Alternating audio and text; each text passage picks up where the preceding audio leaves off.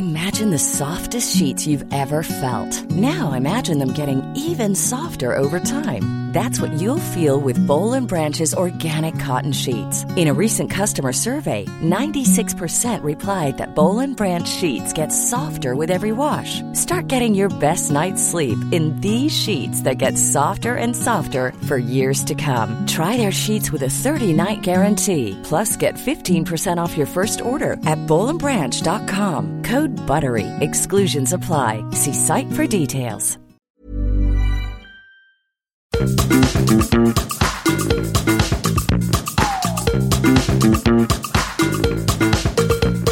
This is Reasons to be Cheerful with Ed Miliband and Jeff Lloyd. Hello! I'm sorry to say no Ed this week. The plan had been to talk to him live from Doncaster, where of course he is campaigning as the Labour Party candidate in this election. But as you will have seen in the news, that part of the country has been severely affected by flooding. It's just terrible. People's lives have been turned upside down. It's Ed's constituency, and like everyone else in that community, he is just mucking in and doing what he can to help. So he's not around to be on the podcast this week. If you follow him on Twitter, you will have seen that he's been sharing useful information and sharing details of what local people are doing to help. But there's also something that maybe you can help with as a Reasons to be Cheerful listener.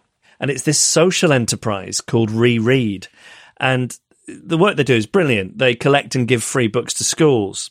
But because of this flooding, thousands of books have been destroyed. And these are books that they were planning to distribute this Christmas. And they are asking for help to raise money to keep going. They've set up a GoFundMe campaign. And it would be fantastic if you could just bung a couple of quid their way, or whatever you can afford. I'm sure they would appreciate it enormously. The web address is gofundme.com/reread-flood. I'll also put that in the episode notes. I am slightly worried that everyone will have just turned off as soon as they realise that Ed isn't here. But on the off chance that you are still listening, it's going to be a good episode this week. We're talking about TV election debates. Unlike many countries, the UK didn't hold election debates until relatively recently. There were a number of attempts to introduce them between the 60s and 2010s. They were repeatedly rejected. And we held our first election debates here in 2010. We've had them in every general election since. They have millions of viewers. Research suggests that they do help voters understand the issues and decide who to vote for. But each campaign has seen controversy about the format of the debates, who should take part, most recently about whether the Lib Dem leader, Jo Swinson, should be included in them. Whereas TV debates, they've been part of every US presidential election since the mid-70s. And we're going to be talking to TV debate expert Diana Carlin about why debates have become a central feature of US politics and why she thinks they're good for democracy. Then we'll be speaking to Graham Fox from Canada. They've also had TV debates for decades, but they recently set up an independent commission to organise them. And we're going to be asking him about the impact that had on the Canadian election last month. And then Nick Anstead from the London School of Economics, he's going to talk to us about what we can learn from these examples and how else debates can be improved in the UK. And then, once we're done with all of that, something special for election season, we are inviting back some of our favourite comedians to talk about their favourite moments in the week's campaigning. And this week, you may know him from episode 78 of Reasons to be Cheerful. It is the wonderful Pierre Novelli. You're listening to Reasons to be Cheerful with Ed Miliband and Jeff Lloyd. First up, we are going to get an overview of the history of televised leaders' debates here in the UK. They have only featured in recent elections, and to explain why that is and where we go from here, we have Nick Anstead, who is an associate professor in the Department of Media and Communications at the London School of Economics. Hello. Hello. Now, these televised leaders' debates, they're a pretty recent phenomenon for us. We've only had them since 2010, but of course they have existed in other countries around the world for a long time, perhaps most famously in America during their presidential campaigns. The first debate was broadcast in 1960. How did it come to pass that we've ended up now having these as part of our election campaigns? Were the public clamouring for this? What is the history? Yeah, so we had our first televised debate in 2010 in the UK. People may remember, it seems a very long time ago, but we had this thing called Cleggmania. Yes, which was I agree with Nick. Indeed, people did agree with Nick for a short while anyway. And this was revolutionary when it happened. And as you correctly say, that's a whole 50 years after the United States had their first debates. Now, the reason it took so long is obviously to have debates, you have to get agreement from the candidates, the party leaders. And 2010 was an unusual moment because it certainly at that time suited the two largest parties to have a debate. So Cameron was leading the Conservative Party, and they seemed fairly confident of winning, but they weren't quite sure they were going to get a majority. And they felt that Cameron, as a media performer, could win a debate and do very well in a debate. And of course, the Labour Party, led by Gordon Brown, were behind in the polls, so they felt a debate could shake things up and could work to their advantage. And so you had this unusual set of circumstances where both major parties were in favour of having a debate. And if you look back at the previous history of debates and debates about debates, which had happened for a long time, 60s, 70s, 80s, 90s, there was discussion of debate, but always there was one party that had a reason not to do it and essentially would act as a veto player so the debates wouldn't happen. And what were those reasons? I know something you often hear said is that we don't live in a presidential system, so much weight shouldn't be put on whether a leader performs well in a debate. But were there the same kind of concerns about whether a politician was media savvy and charismatic? You know, what were the kind of reasons you're talking about? I think really the main reason is that if you are in front in the polls, you probably don't want to do something that potentially destabilises the campaign or can introduce this unknown factor into the campaign. So that might be the actual reason, the numbers and the risk aversion. But your question also introduces the rhetorical reason, which is very often politicians, I think Margaret Thatcher said this, as, well, we're not a presidential democracy, we're a parliamentary democracy, and debates are an anathema to us. The problem with this argument is it's completely wrong. It neglects the fact that plenty of parliamentary democracies around the world, Canada, West Germany, Germany, Australia, have a long tradition of having televised election debates. I just want to talk a little bit about why they're positive. Is it voter engagement? Is it good for democracy? What are the positives about these TV debates? The positive and the negative might actually be in some ways the same thing, which is they provide a centre point for the campaign. They provide a moment of focus where people can, and we do know certainly that they can get quite high viewing. Certainly in 2010, they did get high viewing.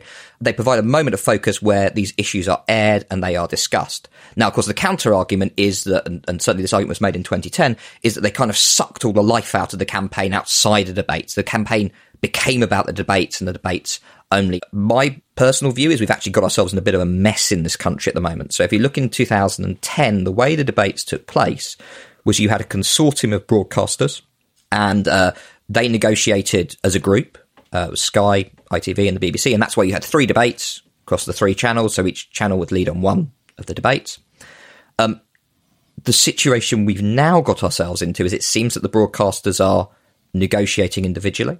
So how does that then not become a race to the bottom about what will let them get away with? Well, I think that's exactly right, because the possibility of politicians playing the broadcasters off against each other, I think, is much, much greater in that scenario. And we sort of know this is happening because it was very interesting. So ITV obviously announced their debate last week, which is going to be a 2-way debate between Boris Johnson and Jeremy Corbyn. And a couple of days later, Sky issued a press release saying they were offering a 3-way debate with Johnson, Corbyn and Jo Swinson as well. Sky actually then said, well, we wanted to do a 2-way debate, but since there's already one of those, we're going to change our proposal to this 3-way. So it was interesting that basically that their plan had been kind of undermined by their rival broadcasters, so they sort of had to think about doing something different. But ultimately, the point I made right at the beginning of this conversation stays true, which is that politicians will act in self-interest. They will try to agree the format that suits them best and suits what they're trying to achieve best. And is there any groundswell of support around the idea of some kind of body or electoral organisation that decides what these debates are, when they are, how many of them there are, what format they take, who gets to take part? I don't know about a groundswell. I mean, there are certainly parallels. So Canada, in its last election, for the first time actually had an organisation that did this, an independent debate commission. I think this is a very good way to go. And I think Canada's long had, I think, very good practices in this area, even before the instigation of this commission. Because I think one of the problems, and I think it would be interesting to talk to some of the broadcasters about this. But one of the problems is not dealing with the specifics of the situation you're faced by, but actually having hypothetical rules that you can apply election cycle to election cycle. So ITV, for example, have justified their Corbyn-Johnson debate on the grounds of saying, well, these are the two people who could become Prime Minister. And why is that not right? Well, I think it certainly doesn't reflect the voting decisions that many people face in different constituencies across the country. That's the first thing to say. But the other question I would ask isn't so much whether that test is appropriate or inappropriate, a leader, a potential Prime Minister test. We may have different opinions on whether that's appropriate or inappropriate. But the question is, what actually is the test you're applying? So if, for example, in the next 2 weeks, there was a Lib Dem surge in the polls, what number would Swinson have to get up to be invited to that debate as a potential Prime Minister? And the Canadian example is really great because they have always had these numbers. So they've got a formula for... They have a formula where they say, this is the criteria for inclusion in the debate.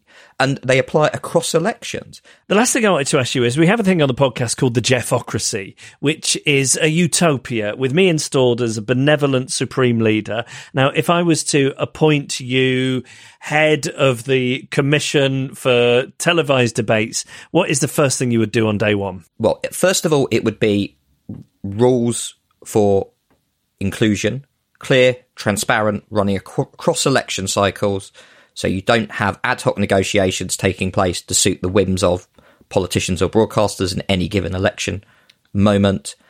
And I think it would also be to try, and this is the academic saying this, but it would to try to be to gather slightly more evidence about what actually makes a good debate. So, my instinct is towards saying, well, we do have now a multi-party system. We have separate party systems in different parts of the country, even in Scotland and Wales particularly.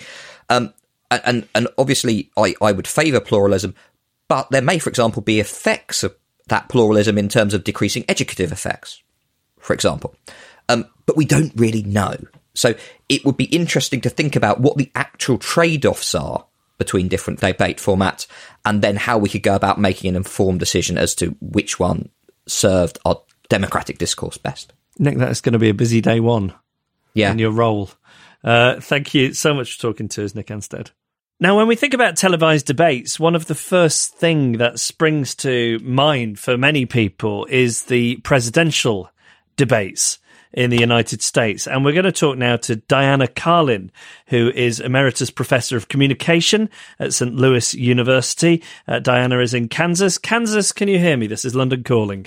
I can hear you. Yes, Jeff. Good morning. Thank you for coming on and talking to us. Now, your area of research has been the TV debates in the United States and around the world for many decades. And I wondered if we could start by asking you why election debates are, in your opinion, good for the democratic process.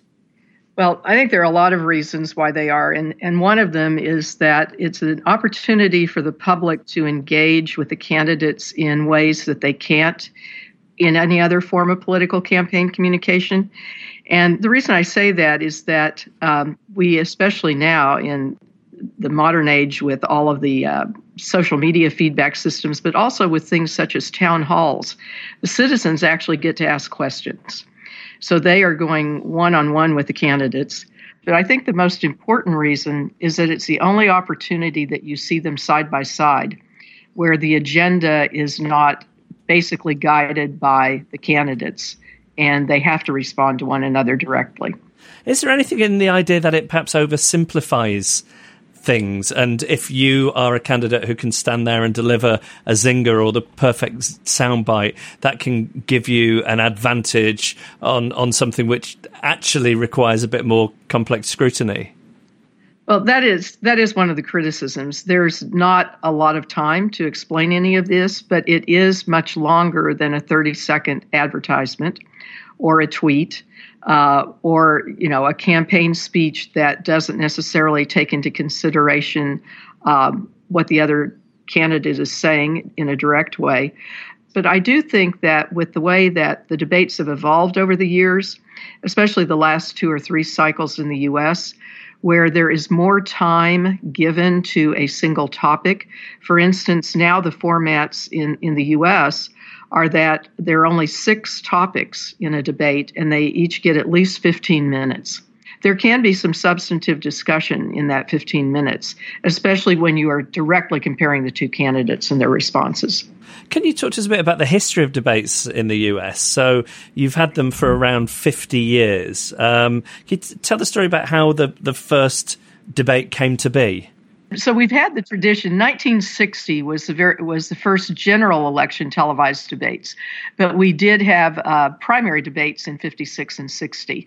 And then in 1960, about 90% of the homes in this country had a television. And TV news was beginning to be a big deal. So this was an opportunity for the networks to really showcase what this new medium would do. And you also had an open seat, and you had 2 individuals who really wanted to debate. Nixon had been a college debater. It was known to be very eloquent. John Kennedy was also one who, even though he hadn't been a debater, he was being coached by a very good one. So they wanted the debates because this was a very important election at a very crucial time. And that's how they came about. But we went for 16 years without debates. So we didn't have them return again until 1976. Uh-huh. And part of the reason for that is we have something called the Equal Time Clause of a 1930s Federal Communication Act that says that if a network gives candidates free airtime, they have to give everyone running for that office or everyone involved in a particular issue equal time. So the only way the Kennedy-Nixon debates happened was that Congress suspended the equal time provision in order for them to only have 2 people. And did the general public love this format from the off, from 1960? Were people asking for more of these debates in those presidential elections between then and 1976 when Congress hadn't suspended these broadcasting minute rules? Yeah, the public loved the debates. I think they estimated close to 100 million people watched either all or part of the debates, 1 or more. There were 4 of them. But the candidates were the ones who were basically able to stop this from happening again. And so it wasn't until 76 when there was a decision that basically made it possible for them to have the debates without going to Congress. And that was what opened the door to the debates. We don't have a law requiring them to debate, but because the public wants the debates and expects the debates, they've pretty well been institutionalized just de facto. Right, so there's no kind of government commission, or it's not part of the election process. It's just so well established that the right. You know, it would be a terrible thing for a candidate not to take part in these debates. Well, in fact, if a candidate stalls and tries to not debate, they suffer. In 1992, George H.W. Bush did not want to debate. They stalled the negotiations over the debates. There are negotiations, and that's been a part of the debate since the very beginning in the 19th century, even with Lincoln and Douglas and their famous Senate debates. But he stalled the negotiations, and someone started following George H.W. Bush around in a chicken suit and had a sign that said, "Chicken George won't debate." People believe that this is a job interview and that they owe it to the public to show up for the interview. And so when Bush then was getting all this negative press and negative polling, then they went back to the negotiating table and they got the debate started.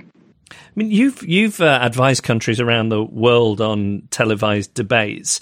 Do you think the format lends itself better to a system where it's kind of a 2-horse race, or do you think in a system where there are lots of smaller parties, not necessarily a first past the post system, they can work equally as well? Yes, in several of the countries that I've worked in, well, except for the U.S., everyone else basically has multi-party parliamentary systems, and they can work well. There are a lot of different formats you can use. I have helped organize debates that had 6 candidates, and we were effectively able to get all of those candidates to have an equal amount of time and to answer all the questions. I've seen strategies several years ago in the Canadian leaders debate. They had 3 candidates, and they had questions to all three, and then they had opportunities where they paired them up one-on-one and actually allowed them to ask one another questions, so they each had an opportunity to interact with the other two. The format does matter. How you structure the debate really makes a difference in how much the public's going to learn, how much they actually clash with one another, and you can really compare their positions. What makes a good format? They have to be fair. In other words, all the candidates need to have equal time. They all need to answer the same question or at least respond to something on the same issue. There needs to be sufficient time to really compare the two candidates, which means you don't have 20 questions in a debate where they get a minute each. You do these like 15-minute blocks or 10-minute blocks or whatever. The main thing I think that makes a debate a good debate is that it's on the issues that the public really wants to hear about. And I've had an opportunity to interview several of the individuals in the U.S. who have been the moderators or panelists. And if they do it correctly, they have a lot of research done on polling data, on what people are writing into letters to the editor, any kinds of public response to what's happening to the election. And they really try to gear their questions to those issues. And what about the idea that these moderators shouldn't necessarily be journalists, the sort of star news anchor faces of the various networks, but judges or historians? This is one of the questions that people really say is we would like to see some experts. So if, the topic for that particular debate is foreign policy, we would like to see a moderator who comes out of a foreign policy think tank, who really can probe, as opposed to a journalist who's getting, the input from whatever researchers they have. I think it's a good idea.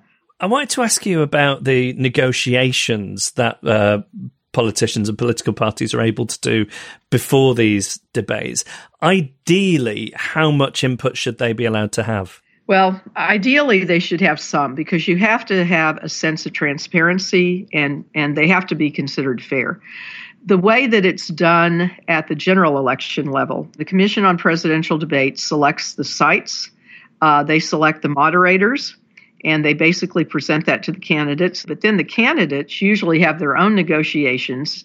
And in 2004, they had a 26-page agreement that the two candidates' teams came up with. Some of them are silly things. For instance, in 1988, Michael Dukakis was probably a foot shorter than George H.W. Bush. And the Dukakis team wanted the shots, the long shots, to look like they were the same height. So they put a pitcher's mound underneath the carpet for his podium so that when you did the long shot, they were of an equal height. Pretty ridiculous. So one of the agreements is that no one can do anything to elevate a candidate. That was in one of the agreements. In 2004, they were convinced that John Kerry would go overtime all the time. And overtime is something that really upsets these candidates because they are pretty short answers. So they wanted these stoplights put on the front of the microphone, so that as soon as it turned red, everybody would know if that person was going overtime. Interestingly, the only person who went overtime in most of those debates very much was George W. Bush, not John Kerry. Right. So those are the kinds of silly things that get in there.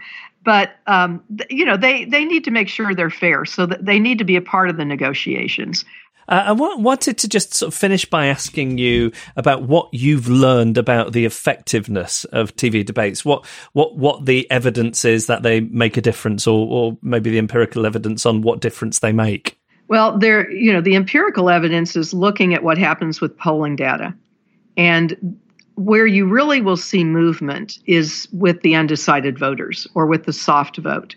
In 1980, Ronald Reagan's poll numbers went up dramatically, and John Anderson's went down to the point he went out of the debates. And it positioned Reagan well for the single debate he had with Carter, and Carter didn't perform well. In 1976, Gerald Ford had a major gaffe that then got worse as the media reported on it, and his polling numbers started going down. The thing about the debates is that they aren't just a single event. What my research has shown is that they're the focal point. If something's been happening on the campaign trail, they become a place to really talk about it. But I think one of the bigger impacts is not one that is as tangible as polling numbers. It's what you asked me about at the very beginning, that they're good for democracy. People believe that those candidates need to be up there doing the job interview. And the more you have citizen participation, such as town halls or submitting questions that are then read on air, you begin to have people feel that they have some, control, that they have some role in this whole process. And I think that's the most important thing.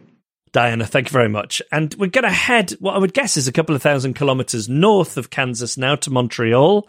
Canada's an interesting one because their parliamentary system is not dissimilar to ours, and they have had issues around these televised debates in elections. And to talk to us about that and what we can learn, we have Graham Fox, who is president of the Institute for Research on Public Policy in Canada. Hello. Yeah, hello. Talk to me about the history of TV debates in Canada, these televised leaders' debates. How long have they been around? Sure. So Canadian voters have had the opportunity to watch their leaders exchange in televised leaders' debates almost uninterrupted since the general election of 1968. I think it's important to think about as well that until 2 elections ago, until 2015, those debates were organized by a consortium of broadcast media who negotiated directly with political parties to determine the format and the dates and other formalities to hold these debates. And the general tradition has been to hold one debate in each of Canada's official languages, French and English. And what went wrong then? Things started to go wrong long before 2015. To begin with, we saw a fragmentation of the Canadian party system starting in the early 1990s, where we were, quite like the UK, used to having 2 or 3 parties with a reasonable chance to elect a significant number of members of parliament to the Canadian House. Starting with the 1993 election, we completely went from a 3-party system to one that had at least 5 and on occasion 6 political parties vying for election. And so having to accommodate that number of people with a reasonable chance to have members elected to the Canadian Commons made format questions very difficult. So that's number one. Number two, the fragmentation of the media environment meant that while it made sense for a long time to turn almost exclusively to broadcast media to hold these debates, the more you could have video feeds on a newspaper website and other such things, why would you limit it to traditional cable television became an increasing question. And our political parties were communicating more and more directly with their voters. And so the notion that you needed these debates as a necessary intermediary became less obvious to a lot of campaign tacticians. And so that all comes to a head in 2015 when negotiations between the media consortium and political parties breaks down. And the Prime Minister at the time, Stephen Harper, decides that he will not take part in consortium debates. And I think in the eyes of a lot of voters, it really brought into highlight how these things were negotiated and put on, and a growing dissatisfaction with the fact that all of these negotiations were happening behind closed doors and negotiated by individuals that the public really didn't know. So this independent commission was established, the Leaders' Debates Commission. How did that come about? Was that generally the public saw what went on in 2015 and became privy to these negotiations, and then there was campaigning? Was it media pressure? What led to this commission being established? I think it was quite a clever reaction to what came to be known in Canada as the debate about the debates, where even negotiations and would Prime Minister Harper take part in the debates, that became part of the election story in 2015. And when Justin Trudeau was elected Prime Minister, moving from third party to first for the first time in Canadian history, I think quite cleverly decided to take advantage of that. And so it was established party policy and therefore government policy, that we would move away from that backroom negotiation model to hopefully a more public, more open, more transparent model to get to how do we structure and format these debates. And what has that commission done to structure and format these debates then? So, you mentioned that you went from having a system where there were perhaps 3 parties to up to 6 parties. Is it still the case that really only 2 or 3 of those candidates stand a chance of becoming Prime Minister? Was the negotiation around that? Yes, and that is still very much true, that we have two certainly, and possibly a third party leader with a reasonable chance to become prime minister. But the decision was made early on in the establishment of this commission that the focus really ought to be a meaningful or reasonable chance to elect members to the House of Commons, which right away expands the list of legitimate contenders or legitimate participants in a leaders' debate to at least 5, and in our case, 6. But for the first time, it was made plain on the Commission's website the criteria that political parties and party leaders had to meet in order to be able to be considered for participation. And can you talk to me about what those criteria are? So I'm just thinking of here in the UK, for example, we can have a party that is doing very well in the opinion polls, but end up with only 1 seat in Parliament. We can have a situation where you can have a party with quite a lot of seats in Parliament, like the SNP, but they are only electable by a relatively small section of the electorate because they're a regional party. Is all that stuff factored in to these criteria? It is, and we struggle with very similar dynamics in our own parliament. It was established for the commission that a party whose leader could participate in the campaign had to meet 2 of 3 of the following criteria. Number 1, the party had to be represented in the House of Commons at dissolution by at least 1 MP who had been elected under that party's banner. Number 2, the party has to commit to run candidates in 90% of constituencies, of which we have 338. And then the third criterion, which is a little bit more subjective, is if the party had existed at the previous election, had to meet the 4% threshold in popular vote. But in the case of a new party, which was a situation that we faced in 2019, had to have a legitimate chance to elect some of its members to the House. And broadly speaking, how did it go the first time this was tested in this year's election? So I'd say the answer is very different if you consider the French debate versus the English debate. Because the Commission, not necessarily having the in-house technical expertise to broadcast the debate, sought submissions from organizations across the country who wanted to put on either the French debate or the English debate. And as it turns out, in both cases, it was some form of a consortium of media organizations, not exclusively broadcast.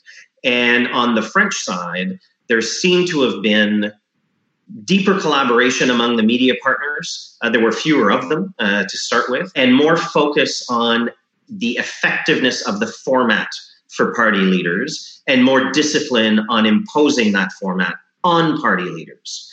Whereas on the English side, there were many partners, each of whom had their own representative as someone to ask questions to our party leaders, which made for a much more confused process. And so in terms of what voters got, you got more meaningful exchange in French. You actually got more pointed answers in terms of what was actually in the political programs of parties. Whereas in English, there was more talking over each other, more confusion. But I think really the challenges that remain for the Commission have more to do with specific format decisions than they have to do with the mandate of the Commission itself.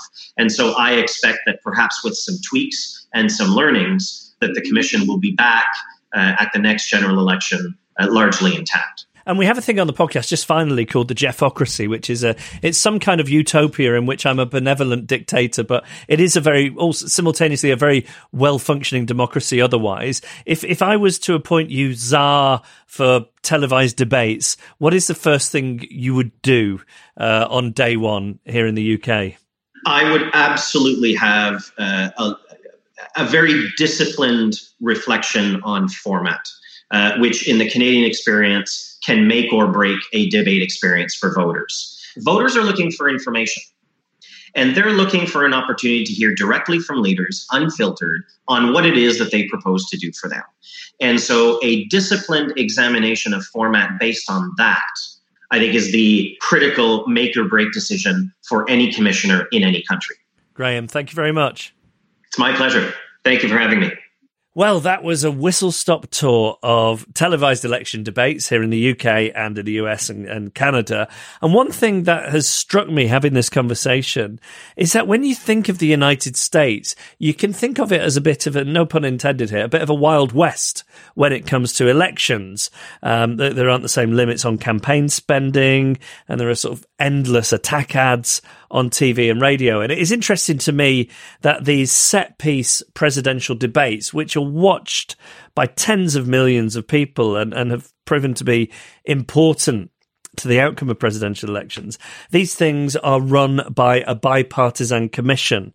And it makes me think that perhaps now that the genie is out of the bottle over there, here, now that we have debates on the TV in the run-up to elections, it would be good to have something similar regulating what parties need to adhere to instead of just letting them negotiate with broadcasters and make up the rules as they go along. And I did go into this week's episode a little bit sceptical. I think in the past I've perhaps thought about these types of debates as being a bit of a symptom of the modern age and being like an X factor for politics. But I have come round to the way of thinking that they can be a really good thing for engagement in democracy.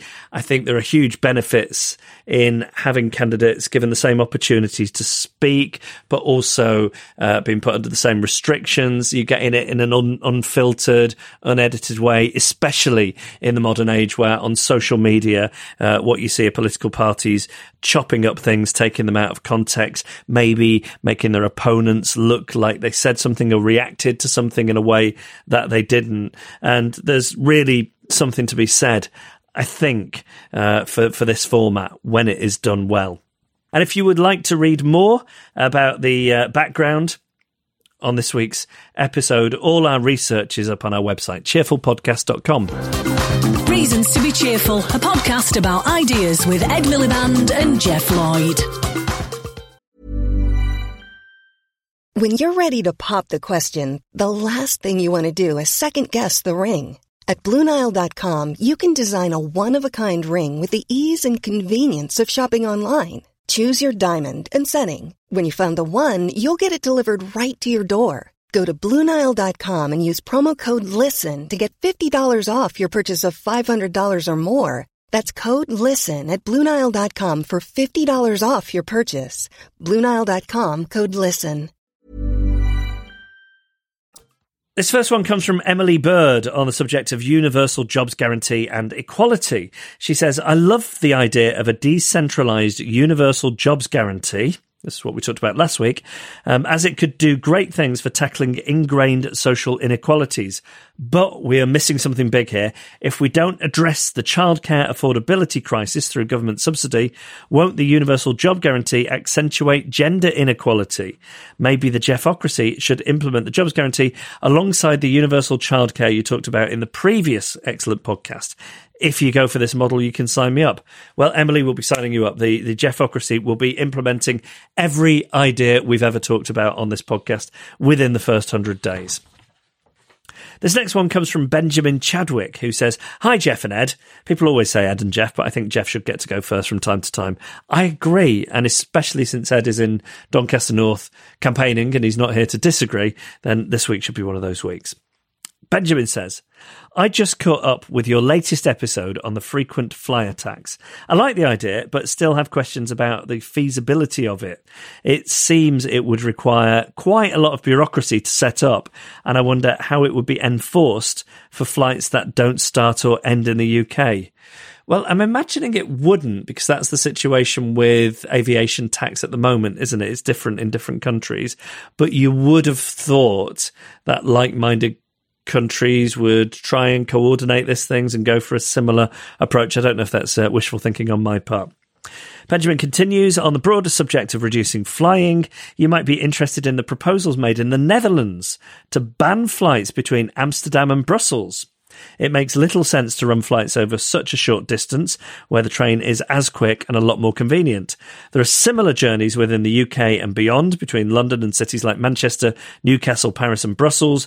Routes like these are often used as connecting flights for long haul, but there's no reason in principle why airlines can't code share with rail. This is something Air France does with the TGV, for example. I don't know what percentage flights make up of the total, but this seems like a relatively easy place to start. That's a good idea. I mean, it seems like the nightmare would be getting the privatised British rail companies to talk to the private airlines, but let's not let that be an insurmountable obstacle. All the best, Benjamin Chadwick. And this comes from Joe Polydoros, who says, first of all, I wanted to say I started listening to your podcast when I was living out in Australia and quite sad about coming home, but you guys have made me realise perhaps it's not all bad. That's a lovely thing to read. Thank you, Joe. Joe continues, I loved your recent podcast about frequent flying. I fully admit that it's a huge problem, and over the years, I've been trying to change how I travel. However, as you mentioned, with us being an island, it's sometimes impossible to leave the island without flying. And perhaps I'm being a little bit selfish with this, as it's my own lived experience, but I am on a low income, less than 20 grand a year. I work very hard to save everything I earn so I can travel, purely so I can travel. And I know this is very much a reality for many people my age. We are also perhaps the most aware of our everyday impacts on the environment. Many of us cut out meat and dairy. We've severely reduced our plastic use and household waste. We walk and cycle a lot more in our day-to-day lives. We avoid switching the heating on and chuck on an extra jumper, just to name a few. My worry is that this will seriously impact our lives of those people like me, the ones who live very boring lives day to day, and our frequent travels are all we look forward to. What do you boys think about this? Well, Ed isn't here. Yeah, I mean, the trouble is, from the statistics we heard in that episode, Joe, you're not a typical frequent flyer. It tends to be, extremely wealthy people who are taking the majority of multiple flights in a year. And I guess a progressive tax would need to be punitive enough to be a deterrent to those people. But I don't know. The other thing I was thinking about is the way that Ed always describes what is needed to tackle the climate emergency as like a wartime effort. And, those people in wartime, they gave up their nylon and they had to exist on Spam. So, maybe people who enjoy travelling like you and me will have to, take a few more train trips on our mini breaks. But, you do raise an interesting point. Let us know what you think. Get in touch through the website. Email us, reasons@cheerfulpodcast.com. Follow us on Twitter @cheerfulpodcast, or search for our Facebook page, Reasons to be Cheerful Podcast. All right, throughout the election, we're going to be joined by a different comedian every week. I wondered if it was going to be reasons to be cheerful about that week's election campaign, but I'm not sure cheerful will quite be the right word, so we'll go with highlights. Episodes of note, I don't know, but the first one, we welcome back, and I'm delighted to see him again. It's Pierre Novelli. Hello. Hello, hi. Pierre, let me ask you a question. Are you still on a high after South Africa's win at the Rugby World Cup? So you're really gloating about this on social media. Yes, I think I am on a high, but I'm really not a sports guy. But the Springboks are almost a political entity in themselves, especially after 1995. They go watch the movie Invictus for a crude summary of why. So I just I think the country, South Africa in particular at the moment, needs it so much. Also, it was more about the fact that it's Siya Kolisi, the first black captain. Right. And the fact that rugby and the Springboks in general in South Africa is still in some quarters seen as a white Afrikaans sport. And it's much less common these days, but you used to be able to find very easily a lot of black South Africans who will support New Zealand against the Springboks. Right. For that reason. So it's a very community dividing thing, or was. And this is the first time that has changed then. It's been changing for a while. So like there's been like black supporters clubs formed, and people have been more educated, including myself, about the fact that there were black like township, slum rugby teams even in the 1940s. Wow. Because it's so much harder to play in terms of equipment. I mean, not at cricket level, but still. So, in fact, there's a black Springbok whose grandfather played rugby in the 40s and stuff. So he was saying people ignore that it's my heritage too, etc. Right. And so the fact that you can have this guy, Siya Kolisi, who's not only a black guy, a black South African, but also from a slum background, a full ride scholarship case through Gray's College, holding a trophy made of solid gold, is just huge. It couldn't be bigger. Like, that's the reason why it was big when Mandela wore the Springboks jersey. Right. Because the jersey had become a white supremacist symbol as well. So it was very heavily associated with white Afrikanerdom. So for him to wear it at all was huge. Never mind for him to wear it at the World Cup in 1995 where they won. So it's all... I'm getting a lot of context here. Yeah. Everything is making a lot more sense to me, which rarely happens with anything to do with, well, anything full stop, but especially sport, really, with me. And as I say, I'm not a sports person. My angle on this is almost entirely through the politics. So the other thing we've been spectating is the election this week one. Yes. We're recording this on Thursday, so who knows what will have happened by the time the podcast is released on Monday. Do you enjoy an election campaign? I do. I'd say this is my sport because I know all the characters and I love data. Right. I love polls. Right. Show me the polls.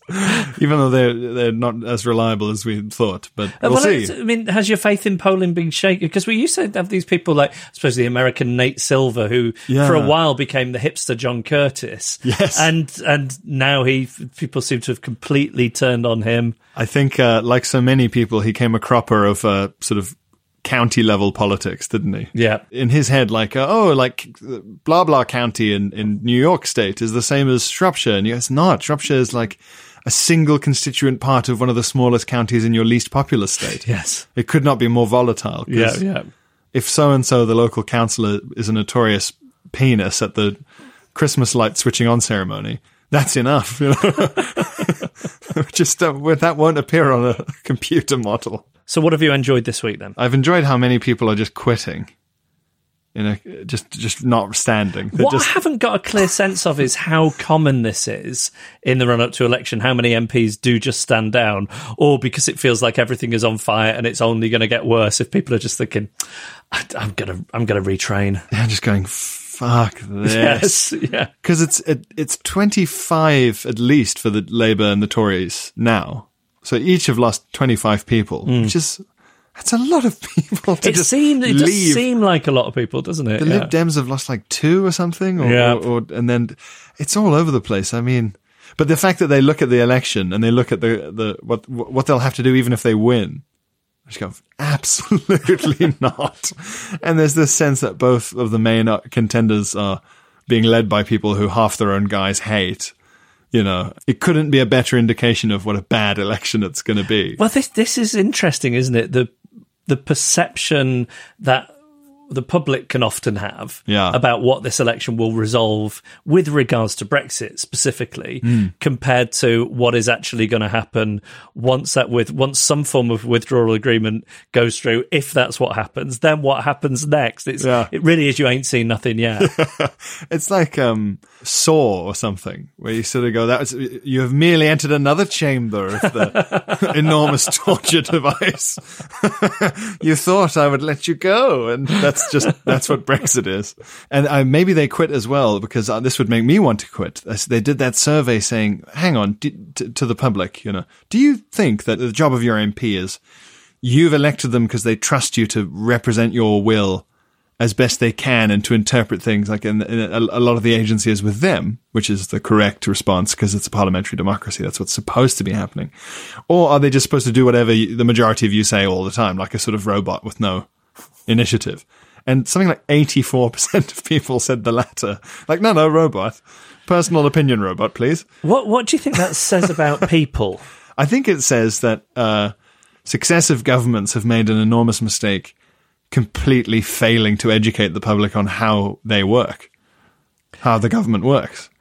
Because it's really hard to learn. Yeah. Because it's anachronistic, complex gibberish. But it's also not compulsory to learn ever. And there's a general sense that we'd rather you didn't find out how we do this because it's stupid. And then we'd have to fiddle with it. But it's like a giant, delicate structure that if we fiddle with it too much, God knows what could happen. As ever, if you pull at the threads of anything, it all unravels very quickly. Yeah. The thing that I don't understand about this idea that your MPs should just be there to enact whatever you want. Yeah. Like, I don't know what I want. I haven't read the research by and large. I haven't read the reports. I don't understand the conflicting arguments and things. I want somebody else to do that for me. Yes. And then make a decision. Exactly. And if that was the case, we wouldn't really need an MP so much as a kind of master of the buttons. And and every house would have a number of buttons for like yes, no. And you would just constant referendums all the time on everything, like a sort of mega Switzerland or something. Yeah, which has worked so well for us, recent referendums. Well, this is it, yeah. And I mean, even in Switzerland, they don't do them all the time. It's an easy way out for them to just go, well, it's your fault then. Fine, but it's your fault. But there's a point where you just end up doing the equivalent of voting on your own dental procedures. You think, what's the point in having a dentist then? Just do it yourself then. Let's just all go mad. What else have you enjoyed this week? I thought that people would not so immediately try and pretend that this wasn't all just about Brexit in the end. So how did you think it would play out? I thought it would be Brexity McBrexit face for at least a week or two, but it almost hasn't been at all. Immediately people are going, oh, our police in our imaginary country that we run will look like this and have this many truncheons. And you go, what? Because Brexit is everything. It's just everything. It's the economy. Everything to do with Brexit affects everything you can do. So there's no point saying food will be cheaper because you don't know. I was trying to Google today Labour's announcement of its immigration policy because that's the thing I'm really waiting on. Because today, once again, it's Thursday, they have sort of made some noises about free movement being a positive thing. Yes, which is already sort of rare, but their whole thing of like, oh, no, how are they going to deal with Brexity Labour seats who want massive limits on immigration and their own party conference, which seem to vote for sending an invite to fucking everyone in the world to come live in the UK, which, as an immigrant, can I say, is a silly idea, and no other country in the world works like that. And I know they didn't vote for uncontrolled immigration at the conference. They voted for none of these. And of these, they said we want none of. It was all points-based immigration, all immigration defined by business needs, etc., which leaves this a gap of, well, what is it then? They're sort of like a magician going, well, or like a game show host. Well, it's not the car. What is it? I want to know. I want to know how easy will it be for my cousin to move here when he inevitably decides he's sick of being shot at? Well, come on. And what's the other thing you've enjoyed this week? The contradictions. This was pointed out by Sir John Curtis, I believe, where he said the irony is that the better the Lib Dems do as a hard Remain party, the more pleased the Tories are. The Tories want the hard Remain side to do really well and to remain in the current sort of format, whereas Labour want the Brexit party, in theory, to do extremely well in hiving off Tories. So each wants the other's vote split. Each wants the other's vote split, but in such a way that they wish to empower the most extreme version of what they're against. So it's like the real Faustian pact thing happening where, the Labour are sitting there going, we hope those hard Brexiteers make some very convincing arguments. And the Tories are sitting there going, God, I hope loads of people see merit in just revoking Article 50 and ignoring the referendum. So that kind of perverseness is always very fun to watch. Have you seen any actual examples of that yet? There's been a lot of the Tories bigging up their shock at the Lib Dems. If I was in the Tories, I'd be really going on about how the Lib Dems are the greatest danger to Brexit. And how if you were in Labour, you'd be going, I can't believe these people who think the only way to get a hard Brexit isn't by listening to Boris Johnson, who talks out of both sides of his mouth, but, exactly. Going with Farage so they get this extreme version of Brexit that they want. If they want no deal, they're going to okay. Yeah. You'd have to play it that way, I suppose. Yes. And that's always going to go on, all that kind of double-tongued or whatever you call it. What's it called? Speaking, forked tongue, talking out of both sides of your mouth. Yeah. All the dark arts. And have you found anything to be cheerful about this week, personally? Ooh, politically, not really. I mean, I was saying earlier to someone that I have found things funny, but in a laughing bitterly into whiskey sort of that kind of funny. Very little of it is gleeful chortling. Pierre, thanks for coming on. You're on tour with Frank Skinner at the moment? On tour with Frank Skinner at the moment. We'll be noodling around Scotland soon. I believe later on over the next month or so, Belfast, Jersey, places like that. And then I'm very pleased to say, in terms of personal news, I will also be supporting Frank Skinner at the Garrick Theatre in the West End. Oh, wow. Over 5 weeks from mid-January to mid-February. So if you want to see me, you'll have to also see Frank Skinner. I'll be hidden there at the start, like a little appetizer. And I just want enough people that I'm genuinely the warm-up as opposed to like the equivalent of if the restaurant watched and made you eat the bread before you were allowed what you actually ordered. So that's all good. And then other than that, I'll be at the Fringe inevitably in Edinburgh in August under our new overlords, whoever they may be. Pierre, thank you so much. Thanks very much, man. Reasons to be Cheerful with Ed Miliband and Jeff Lloyd. Thank you for bearing with me on this week's episode. Fingers crossed, Ed will be back doing his bit from Doncaster on next week's episode. Thanks to our guests, Nick Anstead, Diana Carlin, Graham Fox, Pierre Novelli. Pierre didn't mention, but he does a brilliant podcast with comedian Phil Wang. It's called Bud Pod, and you should give it a listen, with the proviso that it doesn't eat into your Reasons to be Cheerful listening time. Emma Caution produces our podcast with backup and research from Joel Pearce and Joe Kenyon. Gail Lofthouse is our announcer. James Deacon made the idents. Ed Seed composed the music. And the artwork wasn't designed by Emily Power or Alice Lighttowlers. We received an email from Sophie who says, "Hi, Ed and Jeff. Firstly, can I say I am a recent convert and fan of your podcast? My lovely sister, Alice Lighttowlers, recommended it to me. She is currently in the middle of writing her thesis, and I think it would be an amazing surprise for her to hear her name being non-credited for your artwork at the end of next week's podcast." Done and done, Sophie. The artwork, by the way, was designed by Henry Cole. I've been running around like an Edless podcaster, and these have been Reasons to be Cheerful.